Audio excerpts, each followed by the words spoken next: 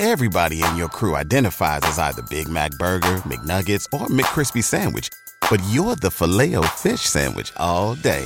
That crispy fish, that savory tartar sauce, that melty cheese, that pillowy bun. Yeah, you get it. Every time. And if you love the Filet-O-Fish, right now you can catch two of the classics you love for just $6. Limited time only. Price and participation may vary. Cannot be combined with any other offer. Single item at regular price. Ba-da-ba-ba-ba.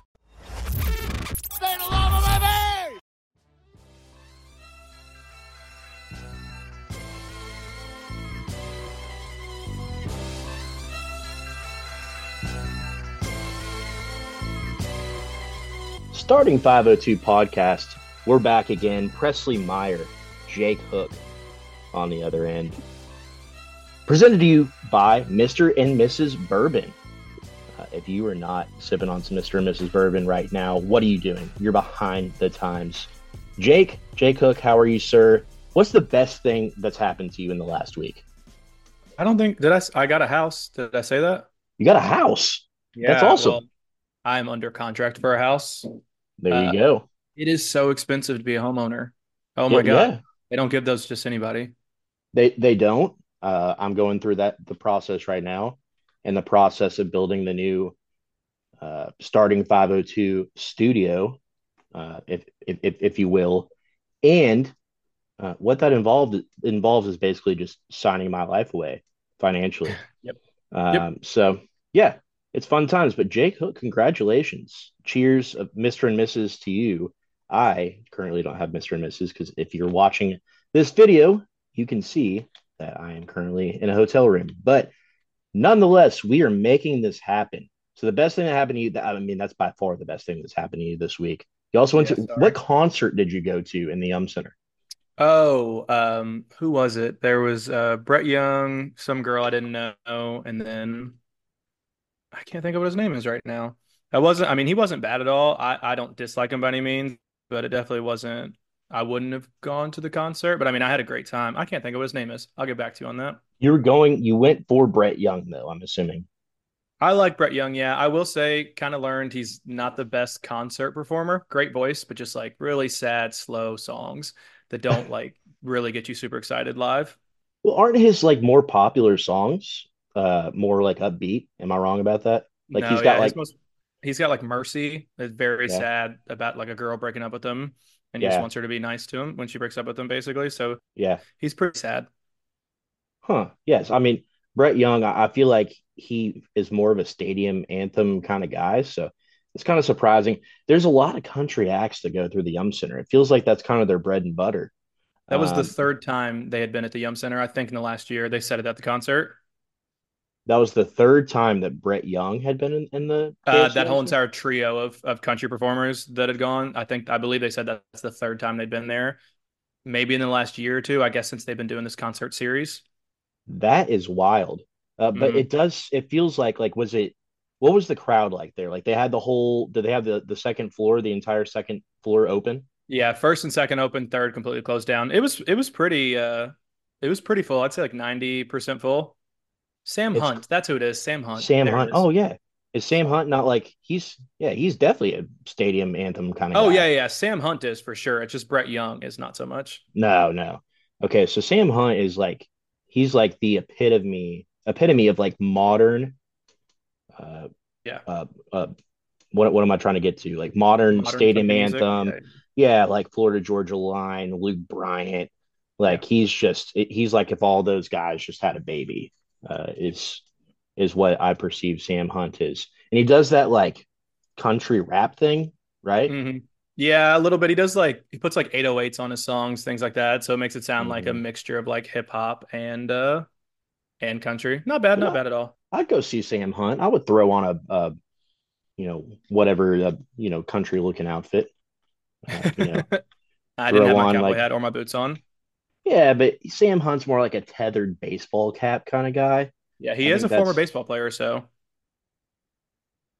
that'd be a great trivia question. Where did Sam Hunt play baseball in college? Oh God, I have no idea. He feels like an Arkansas guy. I don't know. I'm just getting Arkansas vibes from him. Let's see. I'm sure there's somebody out there like, oh, Sam Hunt played for Coastal Carolina. Come on, y'all. Maybe I'm wrong. I typed in Sam. There are a lot of Sam Hunts that have played baseball, but I think it's just a really popular That's name. that is a huge. I'm in Texas right now. Well, I'm in Texas pretty much every time you talk to me, Jake. And it is there. There are a lot of just like very Texas names, like Brody and Cameron. Like I feel like everybody would name their baby Cameron, or like Haystack. Something like that. There's some very prototypical country names out there. But yeah, I've thought of the Center. I've been really disappointed at the acts that they get to go through. Like it seems like it's like that. Like you get a Sam Hunt, like you said, that comes through like every 8 months. You get like I'm trying to think. I know Casey Musgraves is coming through there. But yeah, it seems like they hit the same type of stuff. Nickelback. Hey, Oh, I'd love what's to go see Nickelback. I actually, so I was married at one point in time, and as a joke, when I asked my former wife to date me, um, there was this like back and forth about Nickelback, and for like whatever reason, we went back and forth about, making fun of Nickelback essentially. And I sarcastically would say that I like Nickelback. And let's be honest, like Nickelback's like Creed. Like they just have like a few bangers that are out there that everybody knows. But nobody wants to admit that they like Nickelback or Creed or one of these because they just have this stereotype, like a Nicholas Cage, like the Nicholas Cage of country or whatever, bro rock music, right? Like I will proudly say that I'm a Nickelback fan. How You Remind Me, Burnt to the Ground. Uh, this is so how you remind me. hey, if this whole Yeah, podcast career doesn't work out, I think you got it as a backup vocalist for Nickelback. dude. Yeah, I've been on this like I've been driving through the state of Texas this week, and I'm It's just a on long this like state. it's a long state, man. You spent a lot of time here, you know about it. I'm in Weatherford right now, just outside of the great area of Fort Worth, Texas, that you're very familiar with. Um, yeah, and I've just been on this impression kick lately. Like, I just want to be Donald Trump all the time. I don't know what it is. But anyways, Oh, no, hold on. Clean up before we get started. yeah, I was completely wrong. Sam Hunt played football at mm, UAB as a UA. quarterback. There you go. That's what it is. And what Sorry. So is it that's what it about? was, not college baseball. There's definitely this like college athlete fraternity of guys that if their college career doesn't work out, they end up being a country music singer. They end up on The Bachelor. Like there's a very like tight window of like they utilize their like B or C list celebrity status to end up becoming a higher level celebrity in like music or entertainment of some sort. And this is why I've been on this kick about I think Sam Hartman's going to be the Bachelor at some point. Oh, I know 100%. like he's going to be on something. Like he's just got that look. And there's been two guys that were former Wake Forest players that went on to become the Bachelor. Wow. So interesting tidbit. They So may I not think have any Sam Heisman winners, but man, do they have Bachelor contestants. they have lots of guys dating pretty women is what it is basically. Enough about pop culture though. Louisville played some basketball and we need to talk about it. 84-59 loss at Duke on Wednesday night. And let me tell you, Jake, in my opinion, like I really sat here, like I'm to the point now where I'm not watching to see if Louisville wins. I'm watching to see what kind of effort they give, what kind of noticeable differences that we can find within this team, what kind of camaraderie there is on this team. And I heard this quote recently, and I wanted to share it with you. The easiest way to connect with people is by putting others down. That was the quote that I heard, and it resonated with me. It's true. Okay, so like if me and you see each other in public, I'm gonna be like, "What's up, douchebag?"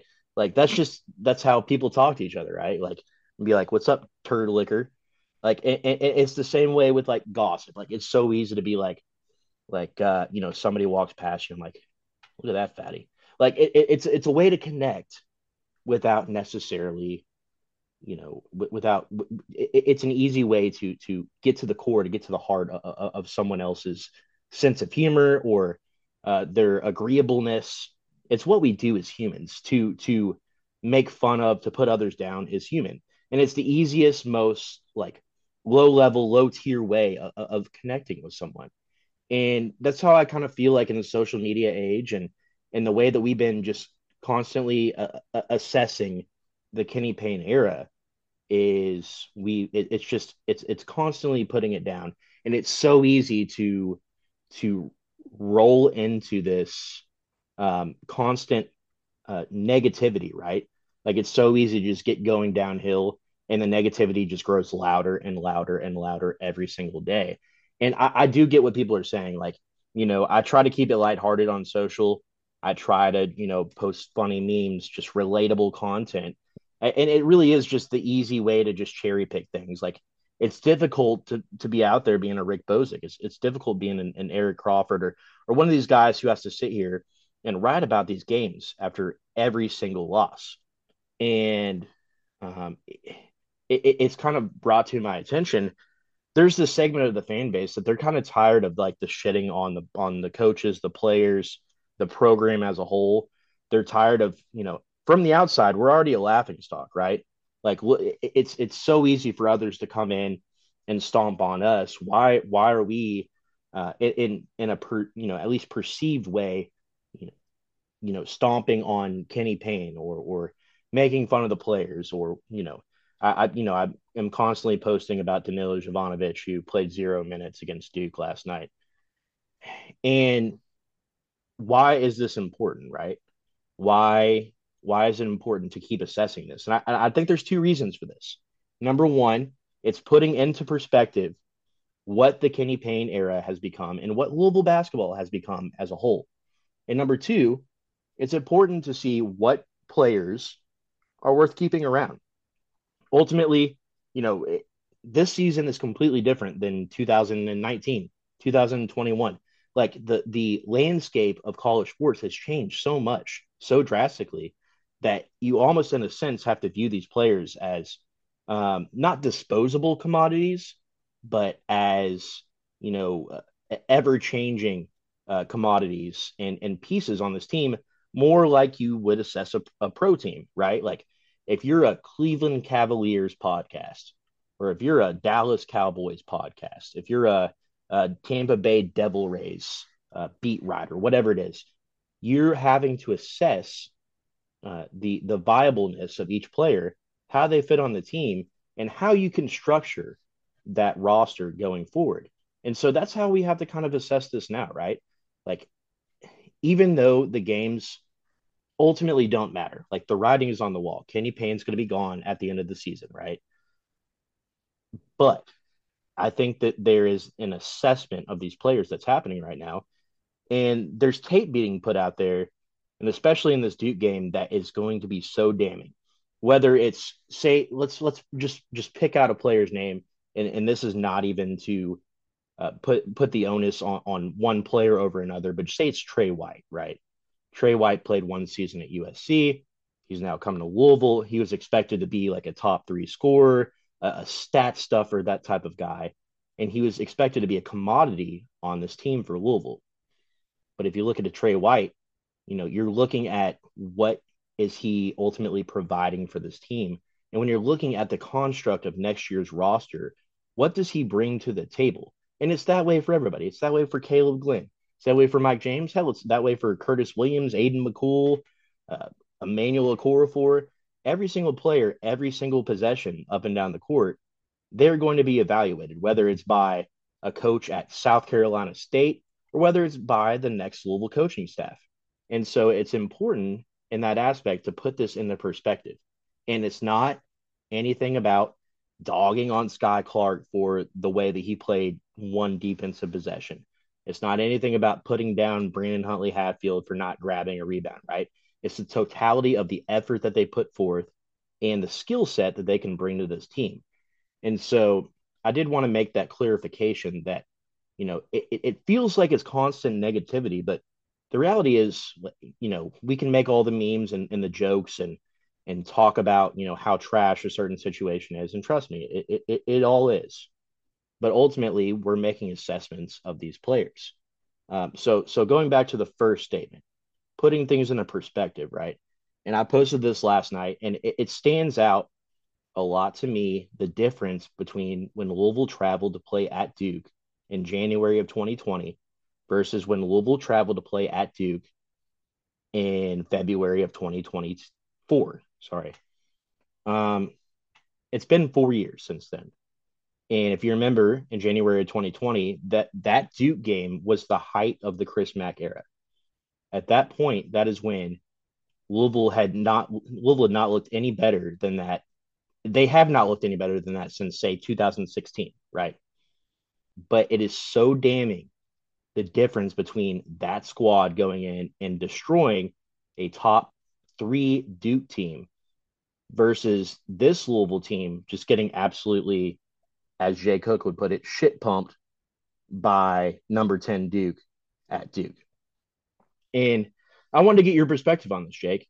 You know, what leads to this? What leads to a team going from being that high level of a team, probably a top 2 or 3 seed in that year's NCAA tournament, to where we are now, where Duke could have named their score last night, right? It got to a point where, it was clear Duke was not giving 100% effort. They did not play their best game. They were without their point guard last night. They were with, Bubble Boy. Um, what is this gentleman's name that was in the center of the court storming debacle? Kyle Oh, flip. Yeah. Filipowski. So they had an injured Flip. They had no point guard. Well, they had a point guard, but they didn't have their starting point guard. They weren't at full capacity, and they just destroyed Louisville. They did whatever they wanted, and it was so damning looking back at just 4 years ago, Jake. I know, people have made this point. It's none of the same players. I get that. But the foundation at Louisville now is stronger than it was 4 years ago. And yet the culture of the program has never been lower. Never. This is the first time in 110 years, Jake, that they have lost 2 games consecutively by more than 20 points. Think about that. And it's just become commonplace for them to lose games like this. If you look at the end of that game, guys are just driving right by players. You know, some of Louisville's better players are over pursuing on a simple pump fake and then just not even trying to come back and defend. It is just like you could sit here and nitpick all day long at every little thing that they did wrong. But I mean, to you, what stands out? What's the substantial difference between 2024 and 2020? I mean, I think it's pretty obvious. It's head coaching. We've got a group of guys that I think are talented enough to be a tournament team, but have no direction, no discipline, and truly looks like they have no idea what's going on at times. Like I've seen JV teams run a better 1-3-1 than what we attempted to do randomly to try and trick Duke and play a zone for a little bit. It's just frustrating. I mean, like, just don't really have an idea of like concepts, whether it's man to man, whether it's like how we should run this offensive set. Like, oh, Duke adjusts to this, and we just like stand still and like have no idea how to run it. That one play that people posted where I think it was Caleb Glenn, Tyler Johnson, and Sky Clark all like high right wing in like a tiny little triangle. Just like I think Duke played that it was going to be a slip, I think, on the screen, and we were just like, I don't know what to do. They knew the slip was coming. We don't know what to do. So I mean, it's just it all comes down to coaching. It's what the issue has always been. So because the team doesn't lack talent, I think that's clear. They popped up a graphic on last night's game showing I think we had 8 former top 100 players, 9 former top 100 players on the Some roster. something in that range, yes. Yeah, so I mean the talent is not the issue. It's the lack of being well coached or truly having any idea.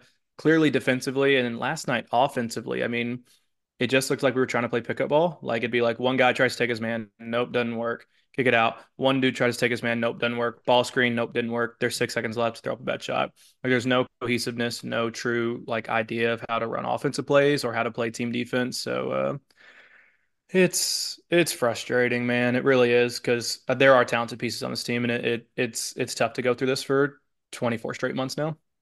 There's no assertiveness to me of number one, trying to take advantage of mismatches. I understand, we pointed out that specific play.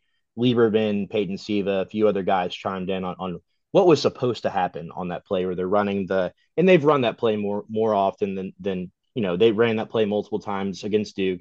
They've run that play in almost every game this season. But where they run the 3-man weave at the top of the key, whoever the 4-man is coming up to set basically a ball screen, and then there's supposed to be some movement there.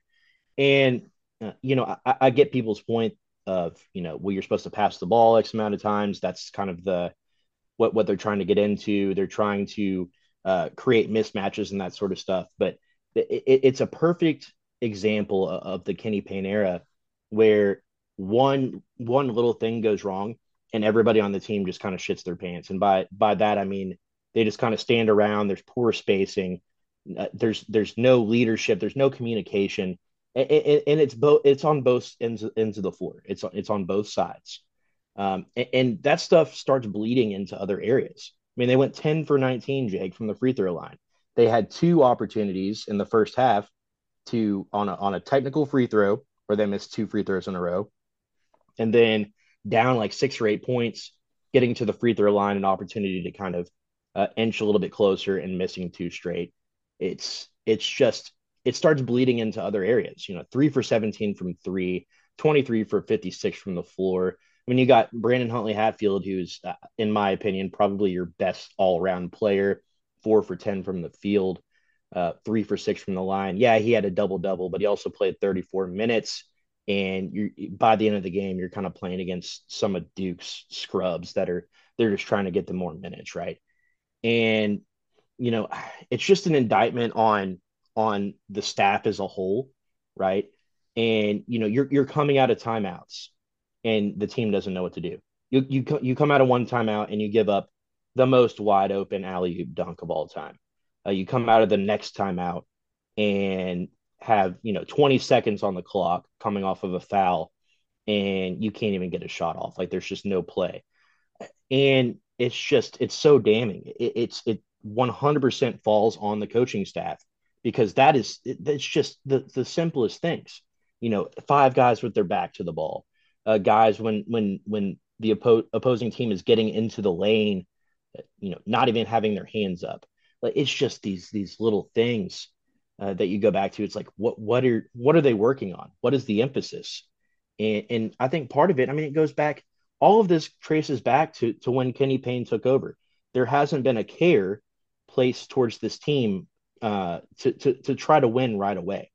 And people got into, oh well, there's no players left on this team from when they went in and had that dominant victory at Duke on the road Saturday night prime time against a top three team on the road that hardly ever, if at all, loses at home, right? But if you look at what Kenny Payne has done just since he took over, right? The number one thing that stands out to me, he did not immediately put together a staff. And the staff that he pieced together, while in theory could have been great, has not worked out. And there's been no change. There's been no effort to change that staff. And then you look at the way that you constructed the medical staff. You didn't even hire a trainer until until June 28th, I believe. Yeah, June 28th. And it's just little things like that where there's not a care placed towards the team of trying to assemble a competent roster. You assembled a roster with like 9 wings and 0 point guards. I don't care what anybody says. Ellis wasn't a point guard. Kenny Payne took over a roster that had Dre Davis, JJ Trainer, Jalen Withers, Roosevelt Wheeler, Sam Williamson, Matt Cross. Matt Cross ended up leaving. Dre Davis ended up leaving because of the situation with his brother Tay Davis. You also had L. Ellis, Mike James, Sidney Curry. Sidney Curry went from being the bright spot of the 2021-22 team to basically, we got into this a lot last year. There's a lot to be said about the Sidney Curry situation, but he drastically went downhill once Kenny Payne took over. And I mean, I know you don't have War, I know you don't have McMahon, but like you did on that team that destroyed Duke in 2020. By the same token, though, you had the opportunity to go out and get a Jordan War type of player, and you didn't. Instead, you went out and got Fabio Basili. You know, you're trying to make an upgrade with a Devin Reed. You got Hersey Miller on scholarship. You went out midseason and got Manny Okorafor. The roster construction was just as poor as the coaching staff construction. And then when you had an opportunity to make those changes, you didn't do a lot to bring in any big name players. Yeah, Sky Clark has been a solid addition. The freshman class as a whole have been solid additions. But this team, again, this season was not built to win. They were built to win maybe in 3 years. And in modern college basketball, that's not acceptable. Yes, in 1998, maybe this is a 4 year rebuild. Maybe this is a 5 year rebuild. And maybe we just have to accept that. But in the age of transfer portals, in the age of NIL, of which Louisville does a fantastic job, shout out to the 502 Circle, of setting up these coaches to be in a solid position. In an age where things have gotten more favorable as a whole for Louisville, when the cloud, we always talked about this black cloud over the program. Nothing ultimately came of that. That was a black cloud that was over Chris Mack's program, right? Like the threat of maybe an impending, postseason ban, the threat of taking away scholarships. None of that happened, and yet Kenny Payne still left scholarships open both seasons. You brought in a Trenton Flowers who lasted a month with the program before he left. It's just been swing and miss after swing and miss, and that's an indictment on Kenny Payne and the coaching staff as a whole. They've had every opportunity, and we said going into this season it had to be, it was NCAA tournament or bust. I think that was the attitude going into the season. And there's been nothing to show that they've made significant improvements in any way. Yes, there have been one-offs here and there against Miami, against Duke, last year against Clemson. But overall, as an overarching storyline, I mean, when you have more 20-point losses than you do wins, that says it all right there, Jake. And I just keep going back to that. The It's other now thing that, CBI tournament or bust. yeah, and CBI is just way too unrealistic for this squad. And as you talked about, Jake, this team is when if you have a starting lineup, forget about JJ Trainer being injured, forget about the all the issues with Karan Davis, who's another player I didn't even mention that we brought in and then just didn't even end up playing. When you get into the meat of this roster, even as it stands now, Caleb Glenn, Brandon Huntley Hatfield, Mike James, Sky Clark, Trey White, and Tyler Johnson. That's your core six of players right there. That is enough to get you to the NCAA tournament, 100%. And I would venture to say there are 100 coaches out there in the country right now that if they took over this program with the roster as it is right now, could get this team at least in the tournament contention. And we're not talking NCAA tournaments. We're just talking about don't lose by 20. And they can't do that either. And that's the extremely frustrating part. Which brings me to the next kind of piece of how you move forward, right? And looking forward, I start to look at some of these players and it's like, which of these players can you start to build next season with? Like if you're drafting a roster and you have to keep two or three of these players, who stands out to you that you have to keep? I know we've talked about Tyler Johnson. I think that's a baked in guy that like whoever comes in and takes over this roster, I think that Tyler Johnson is your number one pick if you're drafting players. Are you in agreement with that? Yeah, 100%. Tyler Johnson, we talked about it last podcast. He's got all conference potential, all American potential, like abilities if he's coached correctly. Even when he's not coached correctly, he still puts up incredible stat lines at times. So Tyler Johnson for sure. I think Caleb Glenn, freshman from Louisville, even in the midst of a really difficult season, still never gives up, plays hard on our time. I think he's a perfect glue guy, kind of like a Dre Davis or a Dwayne Sutton was in the past for us, especially if he could start hitting that corner three. I think he's a great guy. And then I think you really have to keep Brandon Huntley Hatfield. He'll have 2 more years of eligibility. if we keep him, I believe, with the COVID year as well. I mean, I mean, he's shown this year that again, in the midst of a really difficult season, they popped it up on the game last night on the side, like last 10 games, something like that. He's averaging like 17 points and like 7 rebounds. I mean, with proper coaching, that 15 and 8, 15 and 10 could easily be his season average. So I think those are the three guys. If I could only keep three, those would be the three that I'd want to build this roster with. And that's enough talent with bringing in a couple of 5 4-star freshmen and 4 or 5 transfers. That's enough rolled over talent to be an NCAA tournament team in the first year with whoever this new head coach is. Yeah, I mean, I think that say you keep Glenn, Huntley Hatfield, and Tyler Johnson, which it still drives me nuts that he's not starting because the starts have been so bad without him.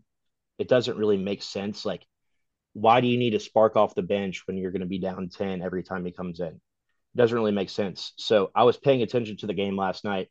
Tyler Johnson comes in at the first whistle under 15 minutes. It was about 14:50, something like that. And then he basically, outside of not starting the second half, he basically played every other minute. He finished with 32 minutes. So he didn't play the first, let's call it 5 minutes of the first half, and then the first 3 minutes of the second half. And then he plays every other minute of the game. And it's like, why at this point are you not starting him? Uh, and, I mean, I guess an argument could be made to start Sky Clark and Mike James instead. But with the way that Mike James is playing at this point, I'm not sure, why would you not bring it makes more sense to me to bring either Sky Clark or Mike James off the bench, in my opinion. And to that point, what is your take on Sky Clark? Like, what does he bring to the table? Is that a guy? He's stated over and over on social media that he sees himself being on this roster next season. I mean, are you disappointed, concerned in it any way if you keep Sky Clark? Like, what's the temperature on that situation? I mean, I think Sky Clark is maybe besides Trey White the most talented player in this team. I mean, at times it is so clear why he was a high 4, low 5-star recruit. Like the handle is so tight, his ability to create his own shot and like hit pull up jumpers, hit deep threes, like it's there, but he just like cannot piece it all together. Like he does, it's almost like he doesn't have like the mind for it at times. I don't know, like he makes really bad decisions driving into the lane, whether it's jump passing, whether it's not being able to finish, whether it's just turning the ball over as he drives into the lane. So, I mean, I would be happy to have Sky Clark back again under better coaching. I think he could be a really solid player. My only fear with keeping him and Tylor is that you're going to push away some potentially better transfer portal guards that might be interested in coming in. And they look at the situation, they're like, I don't know if I'm going to get my minutes. I don't know if I'm going to start because they have these two returning guards. So to me, I think it would be a net negative if he did stay, though I'd welcome it. I think I'd rather cut bait and be able to get a fresher face in there that I think is more of a true point guard than someone who I have more confidence in that can lead the team. Yeah, man, I'm kind of with you on that.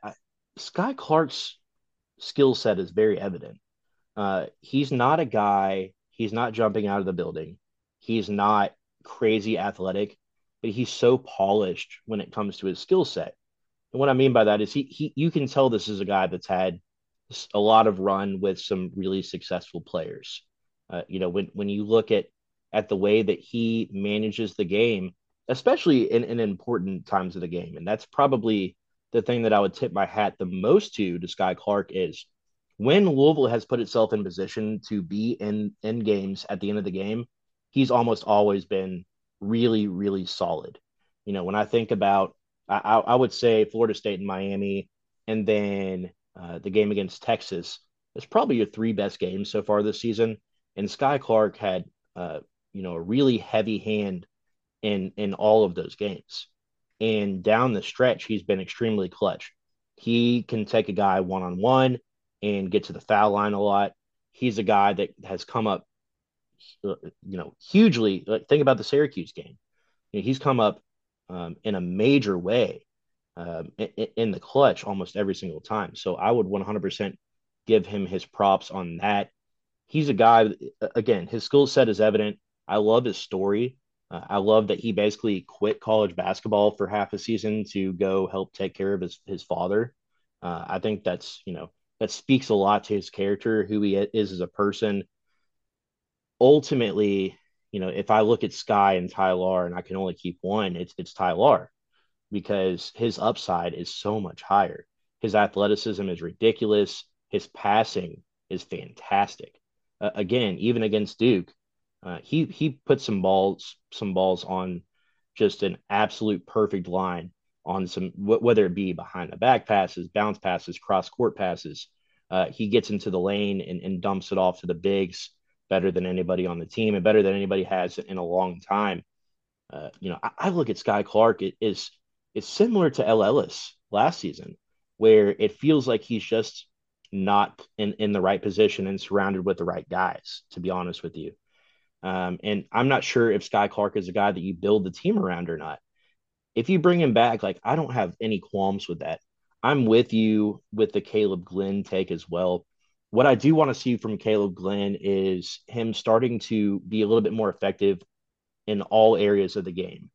I get a little concerned. He's a solid defender, but he's a young defender, if that makes sense. He shows his youth quite a bit, especially on the defensive end, and he's not been great at crashing the boards lately. 2 rebounds against Duke, that's not going to cut it. This is a guy that needs to be like a 7, 8, 9 rebound a game type of guy.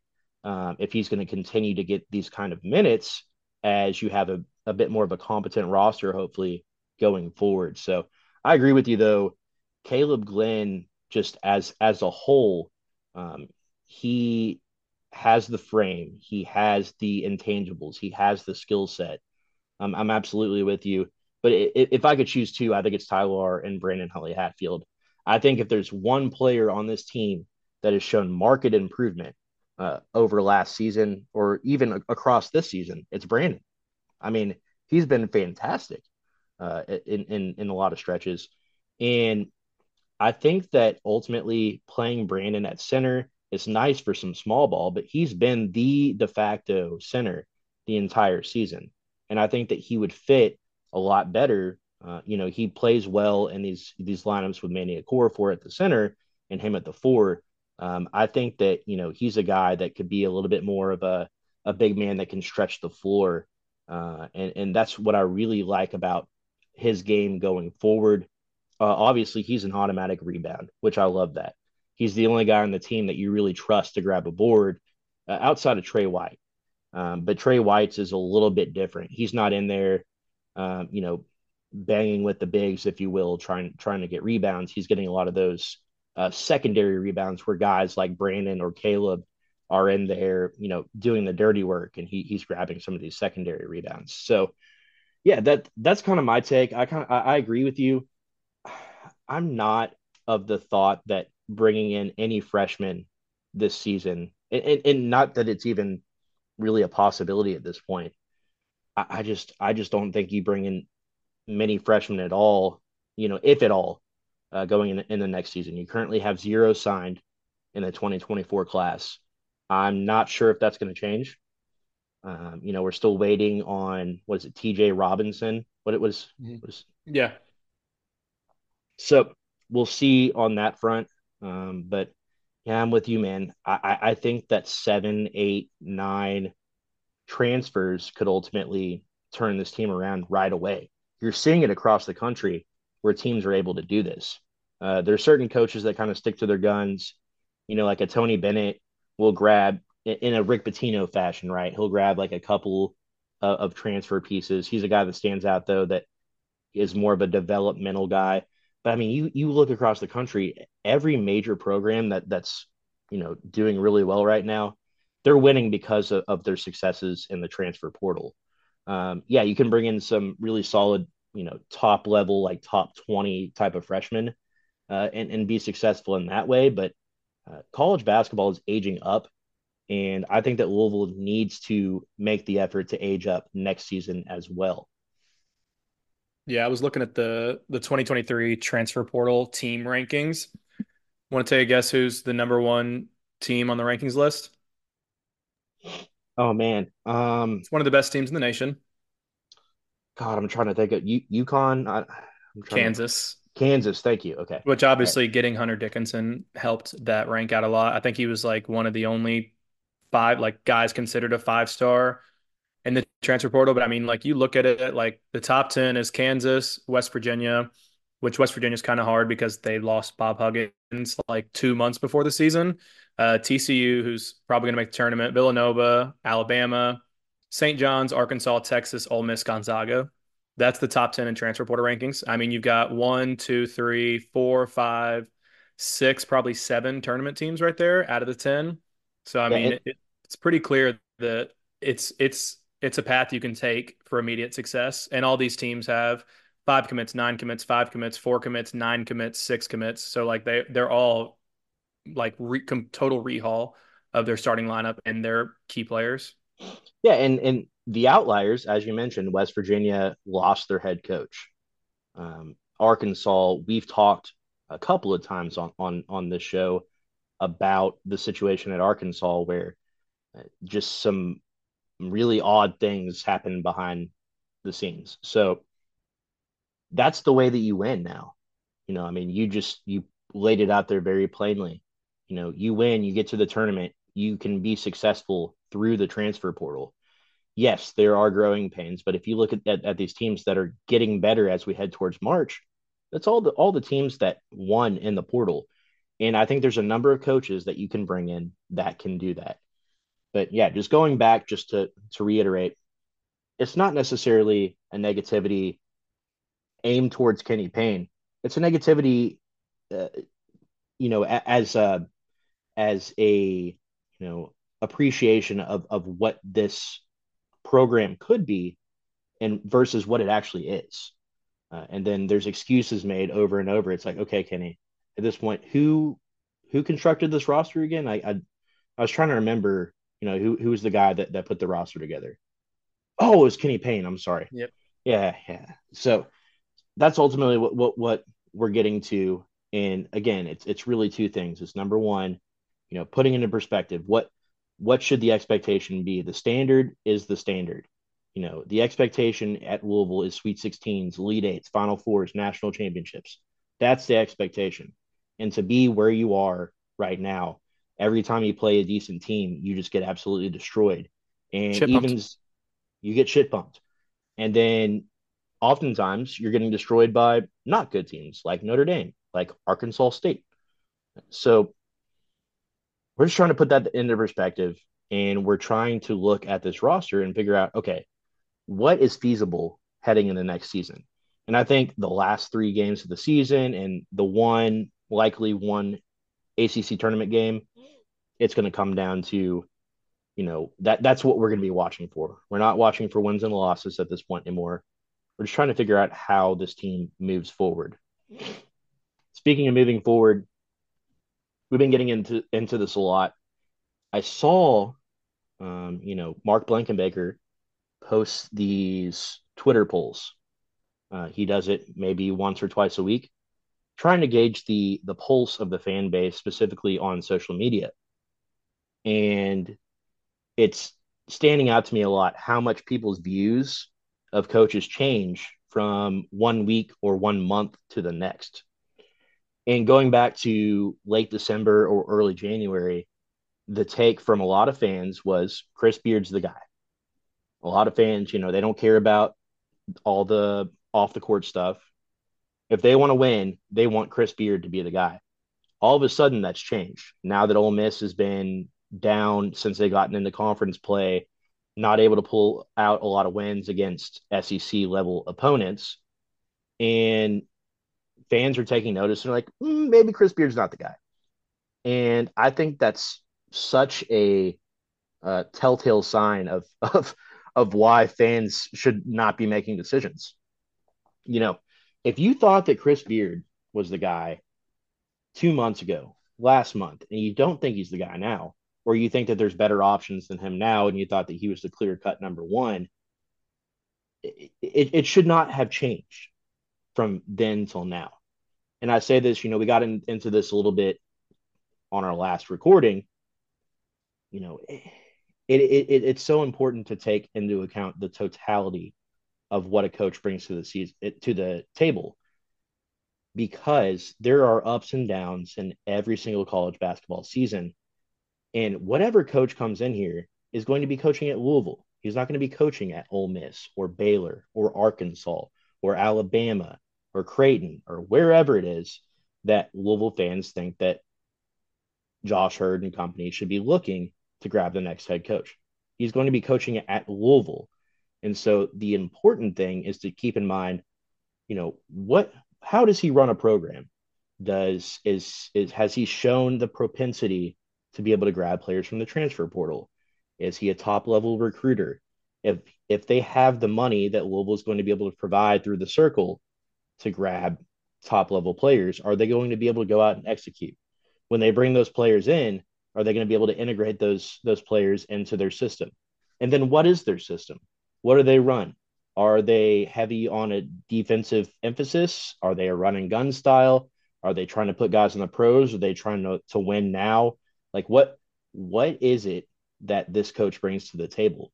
I don't care that Ole Miss lost on a buzzer beater to Texas A&M. That's just an example. I care that Ole Miss is a program that sucked and now they're good, right? Like that should be, and why is it that they're good? Is it because they brought in a great crop of transfers? Is it because their coach is a great X's and O's guy? Do they have a great defensive identity? What is it that makes this coach stand out? And so I kind of throw that into your court as well, Jake. Are you a scoreboard watcher? Do you care?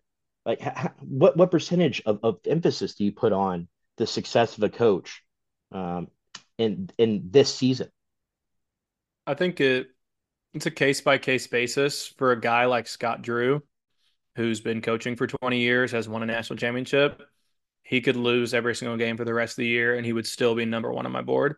For guys like that, for guys like Chris Beard, Nate Oates, Eric Musselman, who have that proven track record, I don't really care. Like, unless like one of their players commits murder or something like that, or like they get in trouble off court, I don't really care what happens this season. My views on them will stay the same. Now, I think where it does matter is those newer coaches that don't have as much of a proven track record, like a Jerome Tang. He's lost, I think they're 3-7 in their last 10. That matters because he's only coached like 60 games up to this point, and you really were trying to see, was last year a fluke, or is he going to consistently have NCAA tournament teams that make deep runs? So I think for guys like that, like a Jerome Tang, maybe to an extent TJ Otzelberger, just because he hasn't been at Iowa State for a super long time, it maybe matters a little bit more. But for those super established guys, Shaka Smart, Mick Cronin, Eric Musselman, Chris Beard, I don't care at all about this year. It's not gonna change me at all. Yeah, I mean, you look at when Louisville hired Chris Mack, like he was coming off probably his best season at Xavier. They ultimately lost in the second round of the NCAA tournament as a 1 seed. Nobody really said anything about that. And the reason is because he's an established coach. He was the obvious number one hire for Louisville. And pretty much any expert that you talk to would say, Chris Mack is the guy out there right now that can turn a program back into a championship caliber, championship caliber program, put championship caliber teams on the floor. And so ultimately, I'm looking at their track record. Are they winning conference championships or in contention? What are they doing in the NCAA tournament? Are they building teams that are thinking towards March and April? And ultimately, I think all the guys that we talked about on our list, on your magical list, on your spreadsheet, those are all guys that have a proven track record, save maybe a Dusty May or a Jerome Tang. So with all of that in mind, we are going to take a break. When we come back, we're going to talk a little bit of TBT, do a little TBT draft. What players are out there that Louisville should be considering to build a championship team in the tournament. All that after this break.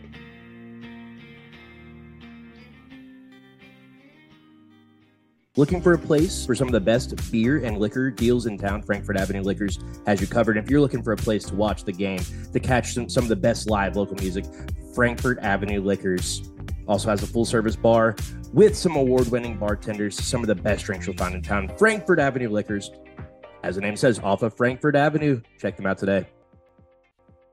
Having a versatile, high-quality piece of clothing feels great, but having a whole closet full of favorites feels even better. American Giant puts the quality, durability, and comfort they're famous for into everything you need for your spring days. From premium t-shirts and jeans to lightweight French terry joggers and their legendary best hoodie ever. Get 20% off your first order at American-Giant.com with code STAPLE20 at checkout. That's American-Giant.com, code STAPLE20. Misses is for everyone, from a more traditional 90 proof to a cask strength that's smoother.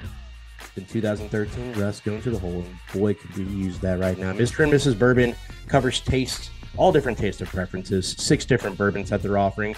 Be among the first to try Mr. and Mrs. Bourbon, the official bourbon of the state of Louisville, and the Starting 502 podcast on shelves anywhere you find your liquor, and now online at mrandmrsbourbon.com. Go check it out.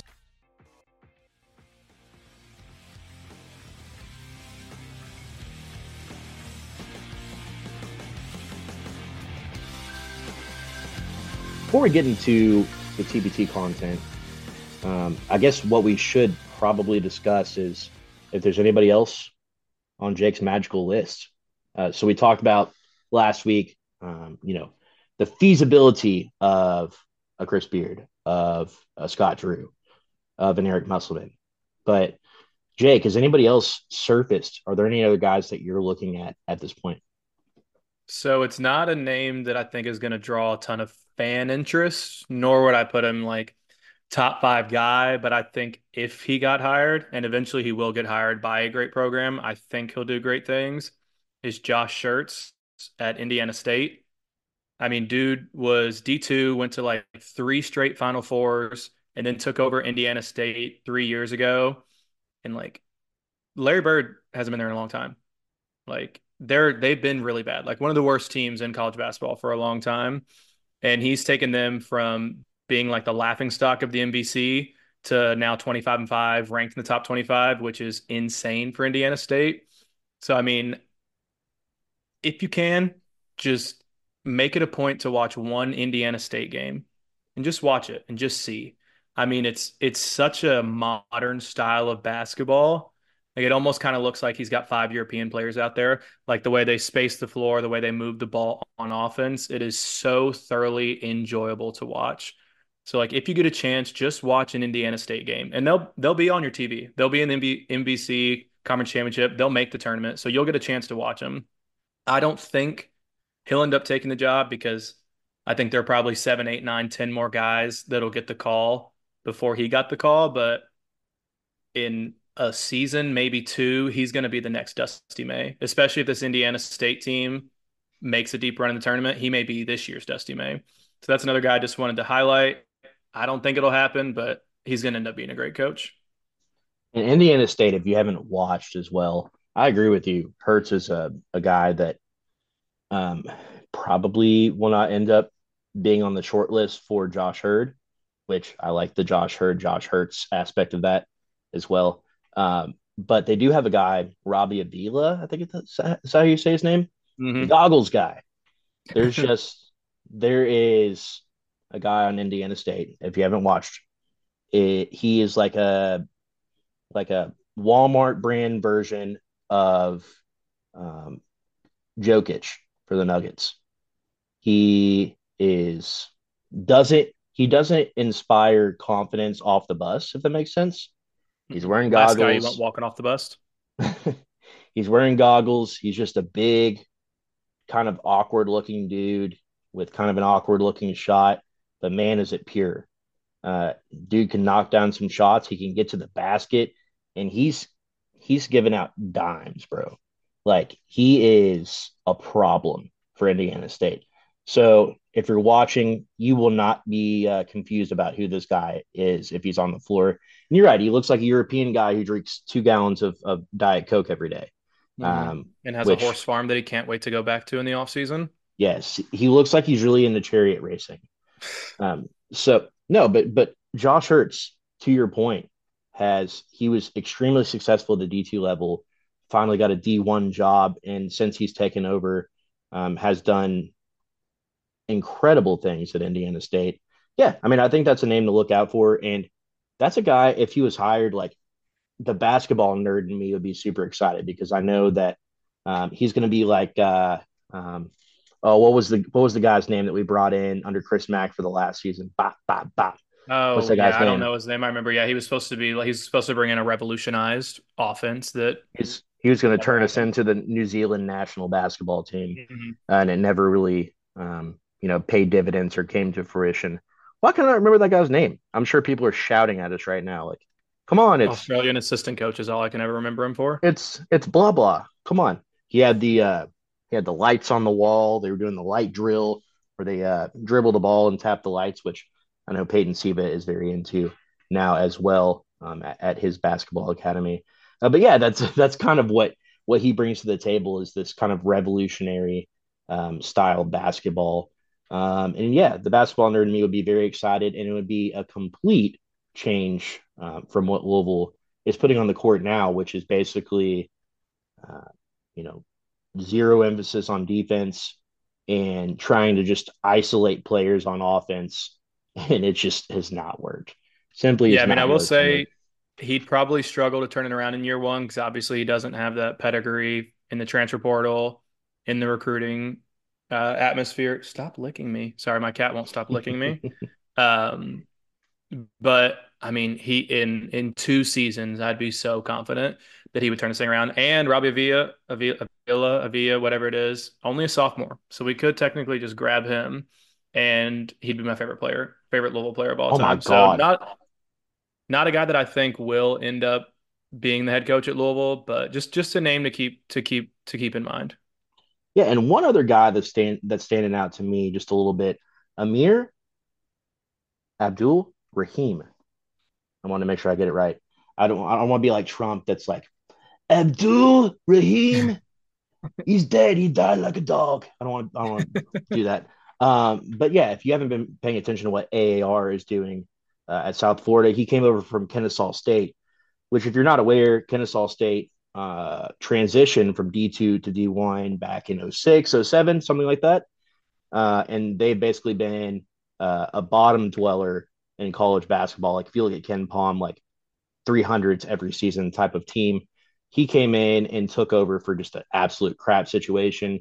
First couple of years were a little rocky, and then he turned them into, I believe they won. I'm trying to think, are they in the Southern Conference? I believe What they are. Yeah, is that the conference that Bellarmine's in? that I do not know. Is that the I think SoCon? Is they're. that the same thing? That's not the same I thing as the SoCon, is it? I think so. I think that's the SoCon. I believe they're in the same conference as Bellarmine, and the Nashville teams, but I can't think of what it's called. I'm really bad at these small conference names. Regardless, he took over there and turned a D2 team that was kind of set up to just be whatever for the first like 20 years of their existence into an NCAA tournament team. And last year, if you remember, almost sprung a major upset in the NCAA tournament. So a name to keep an eye out for. Could really get him on the cheap. I believe he makes $2 million a year. He has like a $500,000. No, wait, I apologize. He makes like $1 million a year, and he has a $2 million buyout. I'm just trying to remember everybody's buyouts and their you know their resume off the top of the dome. I will But say I do believe I saw on Twitter that USF is already working on getting him an extension to lock him up for a while. uh, So as they should. yeah, I don't. And USF hasn't lost a game in like 2 months, I think. 14 game winning streak right now. Jesus. And they've defeated two ranked opponents as well in that time. So he's doing a fantastic job. AAR. That's what we would call him, by the way, if he came here. Yeah. AAR. And it also he's a minority coaching hire, so there is still a faction of the fan base. I've already seen it's only going to get louder. There has been a faction of the fan base has been like, you wouldn't be saying this stuff about Kenny Payne if he was a white guy, which is just not true. I mean, do you remember the vitriol when Chris Mack was here? I mean, it's. Do you remember the vitriol for Bobby Petrino, a guy who took us to our first, big time bowl game, who brought us to great success? As soon as he started losing, everybody's like, Bobby Petrino is scum of the earth. Like, it, because when you start losing, as we talked about, the easiest way to connect with people is putting others down. And yeah, they would be putting Kenny Payne down just as much if he was a white guy. I hate to burst people's bubbles, but it does satisfy the minority coaching hire. There are a couple, guys out there as well that would fit that mold. Not that that's what we should be looking for, but again, I do not undervalue and I don't want to underestimate the importance of someone having a shared experience with a lot of players, and you got to consider the history of college basketball, the history of Louisville basketball as a whole, and I do think that that's important. But it's not. It's Oh, not the number. also, I think I just remembered it was Lamont Paris who they're talking about an extension, not Amir Abdul Rahim. I believe it was Racist. Lamont Paris. I I'm know, my totally fault, kidding. my fault, my fault. But no, I mean that's another name that people have talked about. There's a lot of these SEC schools that are making awesome hires. In case you haven't been paying attention, there's a coach down at Mississippi State who UK played the other night, who is putting an awesome product on the floor as well. And I believe his first or second year. And Mississippi State's a fun team to watch. I don't know why I can't think of his name off the top of my head. I'm sorry. There's so many coaches around the country that we've talked about at this point. But Mississippi State's coach has a great style of play that would probably assimilate really well in Louisville if he brought that kind of playing style over, because they are very defensive minded. And I think that fans, more than we're even willing to admit, miss that kind of grinded out, true like Biggie style college basketball that we were hoping to get with Chris Mack. Didn't get as much, but that could be really successful here. Any other small names? I mean, we're just throwing out names at this point. We're just seeing what sticks, right? Um, but yeah, I mean, any coaching hire at this point, almost any coaching hire from the SEC would be really solid. It seems like the SEC and Big 12, they're starting to really become the two top dogs, not only in football, but in basketball as well. And it's interesting to watch some of these success stories where the SEC is no longer just Kentucky and Tennessee. There's a lot of really, really quality squads out there. Any other thoughts before we move on to a little TBT talk? I think that's it. We got a list we could go on forever and ever and ever, and we'll continue to talk about it every single week. So we got plenty of time to add more names to this list. We'll keep talking about it, man. The main thing I think to focus on is just that overall body of work. There's a lot of these guys who are the opposite of Kenny Payne, right? Where they paid their dues. And not that Kenny Payne didn't pay his dues as an assistant coach at Kentucky or with the Knicks, but they have really grinded it out at these lower level, lower name programs. And you could bring in any number of these guys and they could be really successful at Louisville. Ultimately, it's about finding the best fit. I'm not going to be in that room. You're not going to be in that room when these interviews are being conducted. It's going to be Josh Hurd, the Louisville administration, old Shugiyama, and the purse string holders, if you will. So these conversations will continue, but we have some important things to talk about, mainly TBT, basketball tournament. Talked about this last week. Still kind of where things stood when they came out with the initial announcements that Montrezl Harrell and Peyton Siva are the first two players on this Louisville team. We know that we're not going to be having the same head coach coming into this season, but there's some names that have been thrown around. We're thinking we don't have any inside info, although Russ, if you want to call me up and make an official announcement that you're going to be joining TBT on Starting 502 podcast, the official podcast of Mr. and Mrs. Bourbon, you're more than welcome to come on and we can talk about the old days and how you wish that somebody would tell you that you're in the good old days before they're over. But I'm thinking Russ Smith is probably going to be a name for fans to watch out for. But what we wanted to do was kind of construct maybe like a 10-man roster for the TBT. What would that look like for Louisville basketball? So let's just assume we have Montrezl Harrell, we have Peyton Siva, and let's assume it's a 10-man roster. And what would that look like? So what we should do here, Jake, I think, is take turns making a pick. And I think we should have a couple of house picks. I think that together as a team, you and I are pretty confident that we'll see little Russ Smith and Nick Mayo Hmm. on this Louisville TBT team. I want to go. I want to go ahead and say I'm 95% confident that Russ Smith will be on the squad. Again, this he's a businessman now. He's playing over for a small team in Italy, trying to get the bourbon game going over in Italy, while also being an extremely successful professional basketball player over there. But I think the timing is still right for him. I think it makes sense for him to come back and try to right the wrongs of last season. I mean, if you remember, Louisville had that third round game in their grasp and just could not make a shot to end that game, which is what makes the Elam ending great. And we'll talk with our friend Andrew Zoldon about that a little bit later on. But let's just say that as a team, we're collectively saying Russ Smith will join the squad. Are you cool with that? Yep. Yeah, that's fair. And then let's say Nick Mayo is going to join again. I've heard, I listen to Leibs as much as anybody. We're going to try to get Leibs on the podcast if we can. I could talk to Mark Lieberman probably for days because this is a man that's after my own heart. He is just obsessed with basketball. He knows a lot more about basketball and the inner workings of things than I do, because he has been an assistant coach under some really prominent names. And it sounds like he's going to be getting the ball rolling and getting back out there as an assistant coach as well, in the very near future. So that's exciting for him. But I listen to Lieberman on the radio as much as possible. He's super into movies. He's super into pop culture, which I love that about a basketball coach. I love seeing and hearing what these guys are into outside of basketball. But he's a great basketball mind. He has a great inside information on what the team could look like. We're hearing a lot about Russ Smith. We're hearing a lot about Nick Mayo.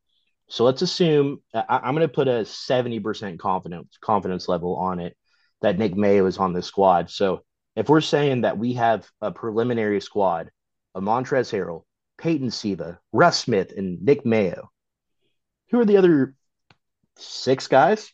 Let's say six. Okay, And the three reason picks I each. say That's fair. the reason I say that right gives us three picks each. And once you get to that 10 number, like ultimately you got to consider all these guys are splitting $1 million.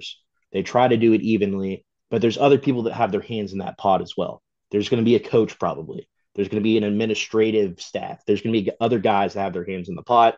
And so you don't want to spread that too thin. You don't want to go with 13, 14 players and have a bunch of guys on this roster that are just going to be, playing 2 minutes a game or something like that. Like ultimately, you're constructing a roster to try to win this damn thing, right? Try to put the most exciting product on the floor, and I think that's what they're going to do this year.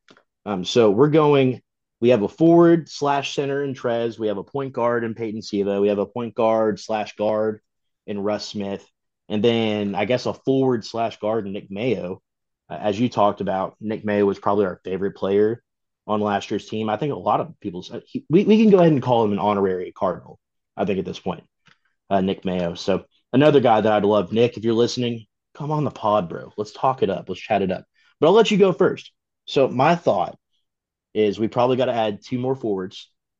Hmm. We probably got to add maybe 2 to 3 more guards and probably another center. So with all of that in mind, I'll let you have the first pick. With the first pick in the 2024 very fake TBT draft, who's Jay Cook taking? How much time do I have on the clock? You have 30 seconds on the clock, and I can sing whatever song you want until then. I already got it. I'm gonna go with. I don't know if it fit. We got Trez. I think if you go Peyton at the one, Russ at the two, Nick Mayo at the three, Trez at the four, I'll take Shinano and Walker at the five. He still had it last Chinanu. year. He was. Chinanu still had it, and he was electric last year. Like we really haven't talked about Nanu at all, but he was really solid. Like that's a guy that you saw a market improvement from Chinanu from his first day on campus to when he left, right? And he's a guy that's just continued to improve as a pro. Um, we're not going to talk about his underhanded free throw sabotaging last year. What we're going to talk about is how Nani was an important member of last year's squad. I love that you're putting Onawaku on the board first, and that gives us a complete starting lineup right there. Like I'm comfortable with that starting lineup. I don't know about you.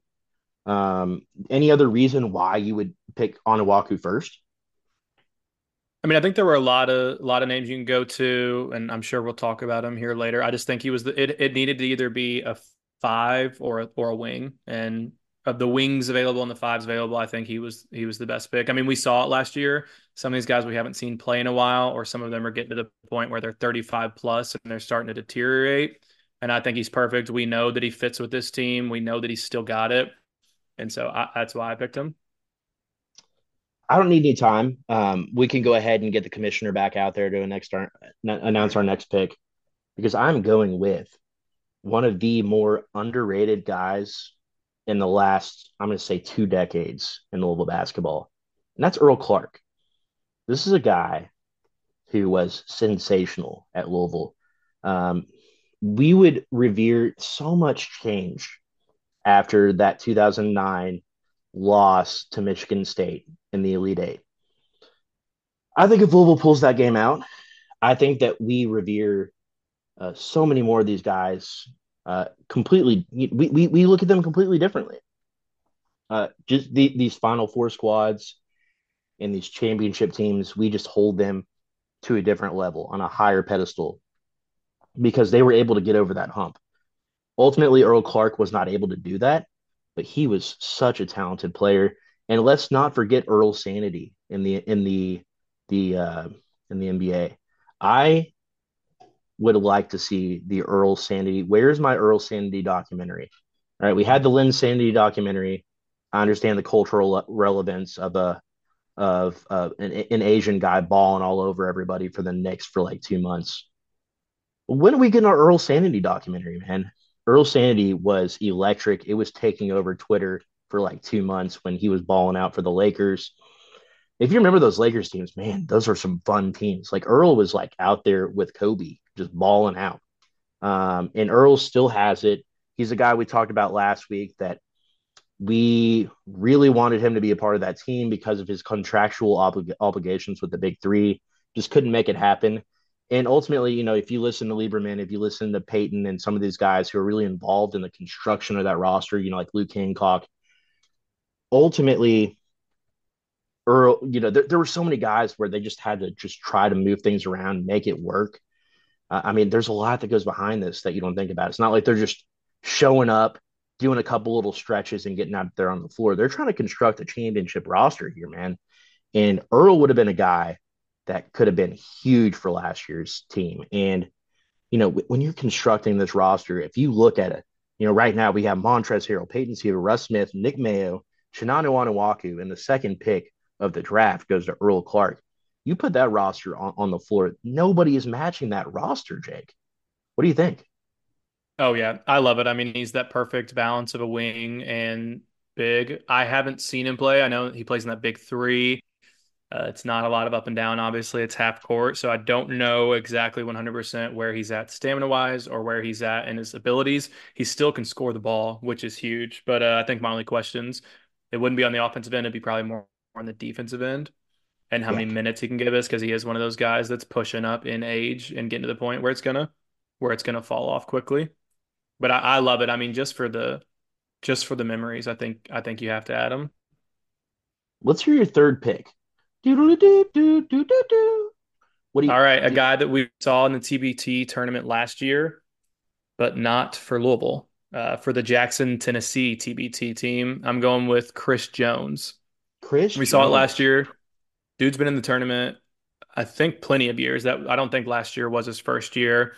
Looking up his stats this season for Valencia in the Spain league. In the EuroLeague, he put up 13 points, shot 46% from three, 4 rebounds, 5 assists. I mean, dude still has it. As much as I love Peyton and Russ, they are again getting up there in age. And I don't know if you can rely on them to play 30 plus minutes a game. So having that third guard like Chris Jones, who still has a little bit more left in him, a little bit more gas left in the tank, I think he's perfect. A backcourt trio of Chris Jones, Russ Smith, and Peyton Siba might be unbeatable. I love it. I love it. Chris Jones, again, another guy that you win that Elite Eight game against Michigan State. Again, he's revered much differently than he is now. I love that pick. I love Chris Jones being a part of this roster. I think he made a great move there as the very unofficial, very fake GM of this Louisville TBT roster. I have my fourth pick in already. Are you ready? Okay. Mhm. Preston Knowles. Okay. How about that?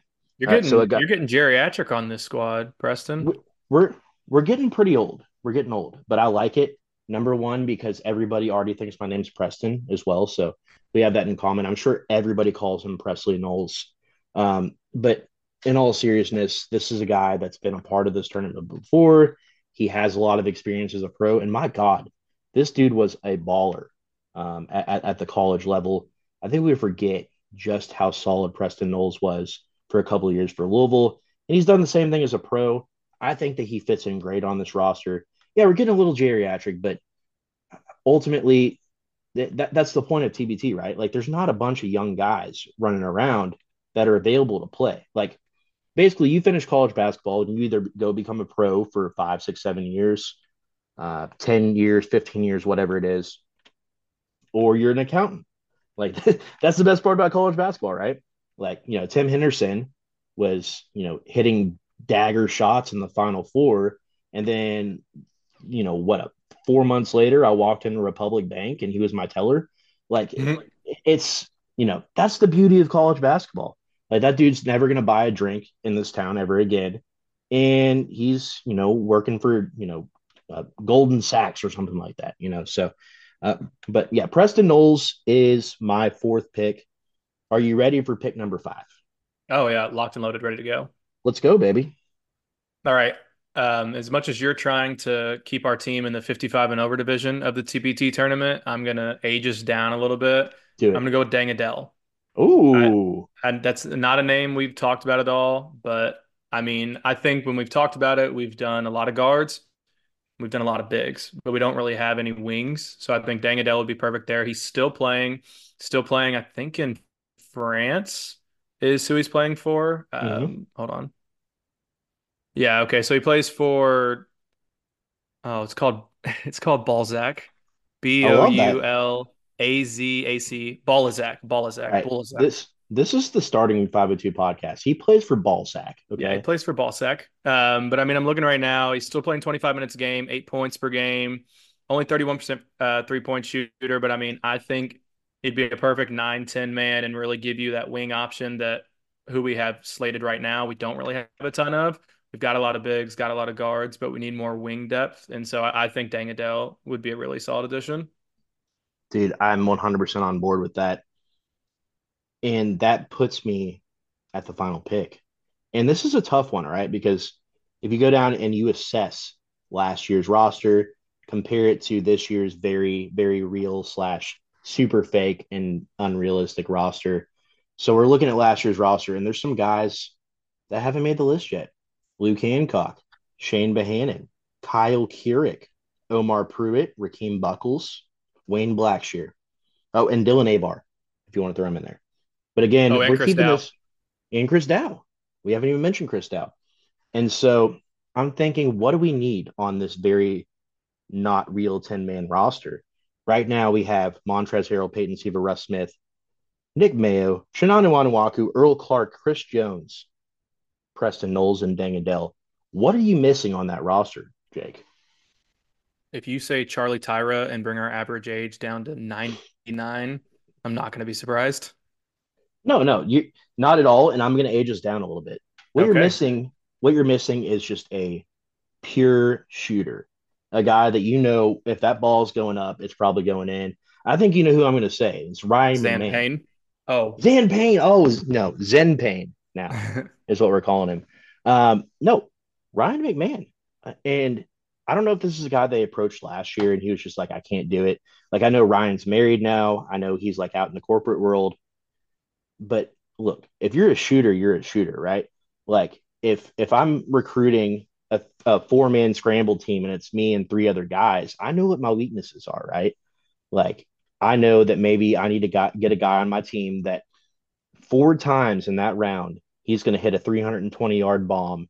We're all going to go crazy, drink some beer, and drive to our ball and be very excited, right? And Ryan McMahon is the guy that can just hit a few bombs for you, and it changes the whole dynamic of your team. And so the reason that I say this is because if you remember, Right after that COVID season, we're having the wubble. I don't know what they called it. The whatever the TBT bubble was. It was appointment television to watch Ryan McMahon with that Dayton Flyers team. Every Dayton fan, like people that were watching the TBT, were like, "Okay, we'll put this McMahon guy on our team. Don't really think he's going to fit." And what does the dude come out and do? He just comes out and lights it up. Like their team was progressing in that tournament, and it wasn't on the back necessarily of Ryan McMahon, but he played a serious factor on that team. And I think that Ryan McMahon is a guy, you tell him right now he's on that roster.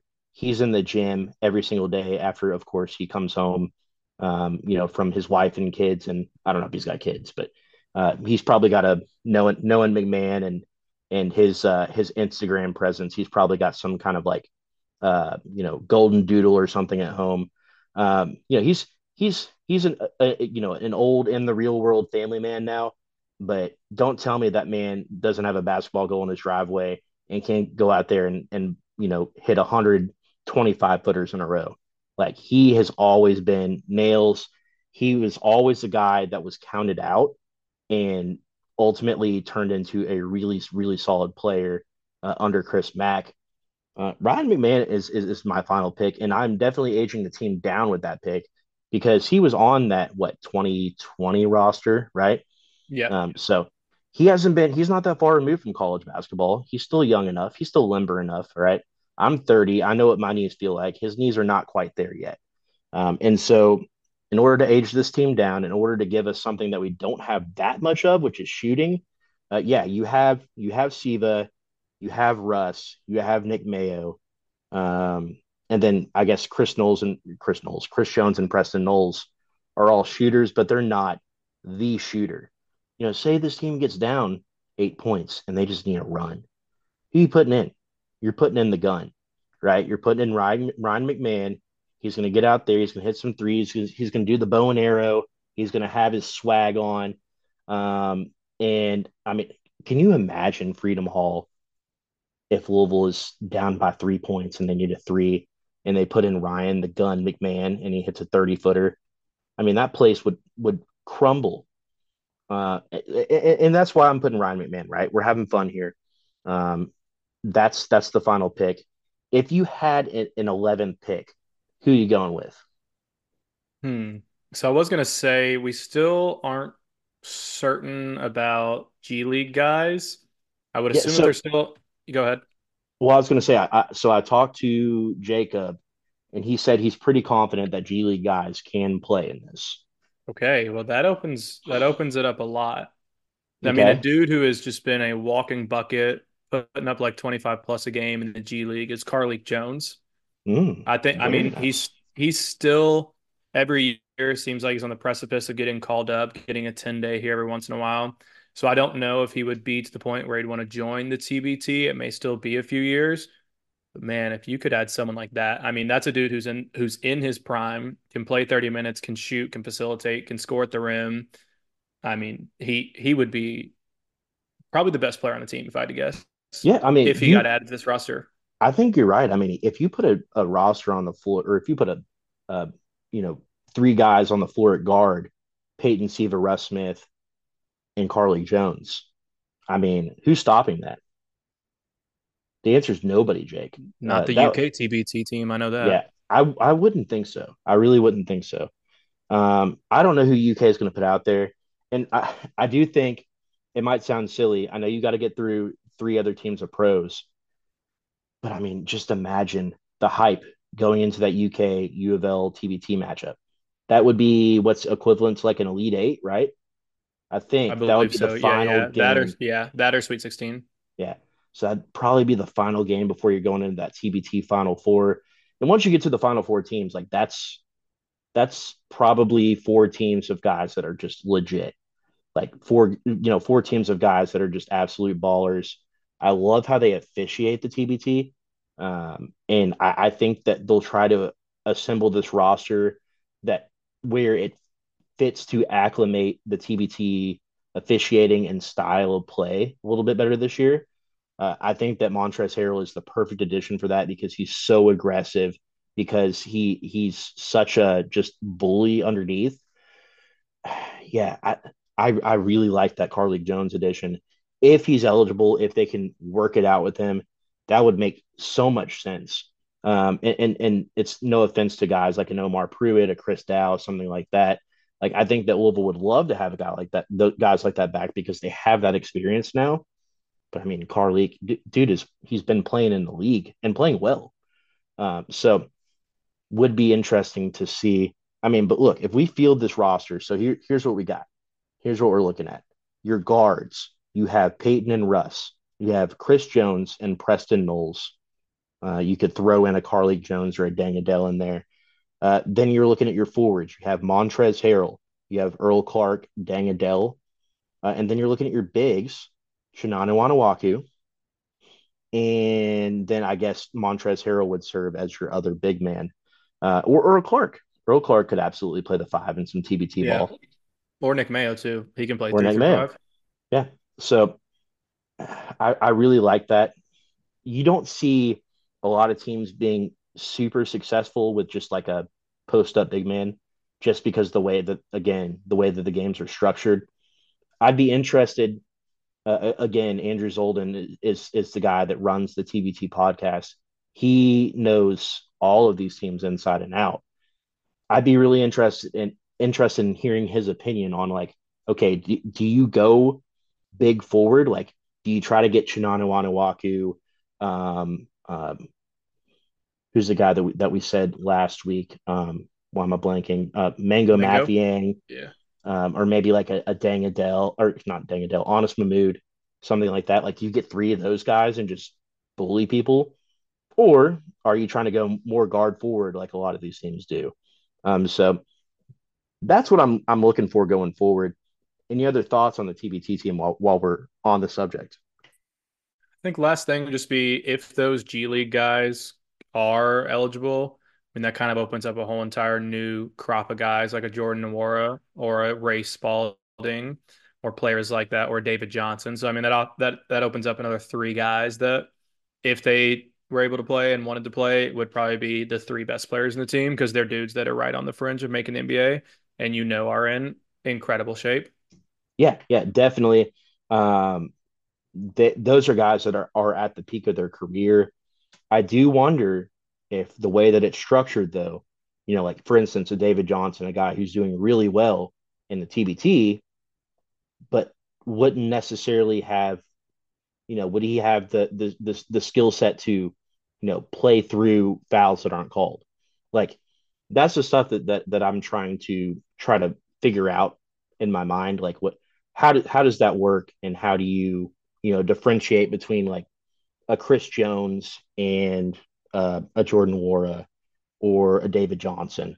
And so ultimately, it's going to be all about eligibility for those guys, right? Like, do those guys have 2 to 3 weeks on their schedule where they could just post up in a hotel, focus on a completely different team, and just try to go out and win this thing? I really don't know the logistics behind that.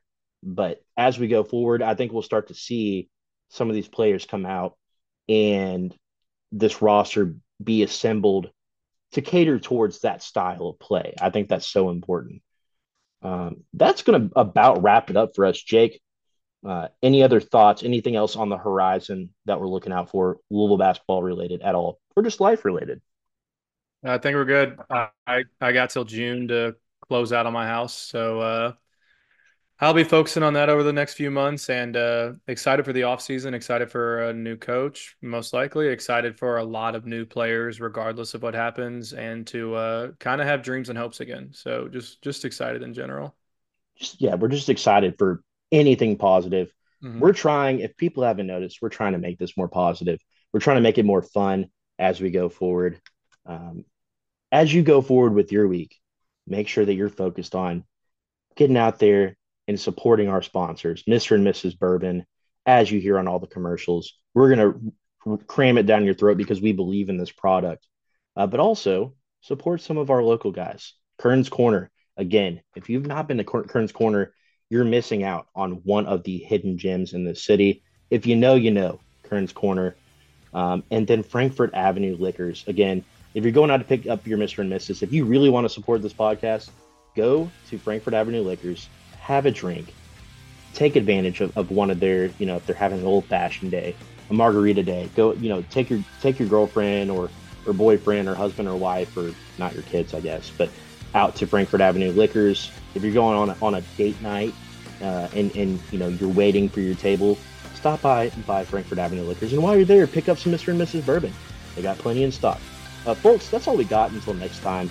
Make sure you follow, and I never say this enough, make sure you subscribe and make sure you rate us. I mean, I see all you guys listening and nobody's rating us. If you want to give us 1 star, give us 1 star. But let us know you're listening. We want to hear your opinions. We want to hear your input. This is a show by the people, for the people.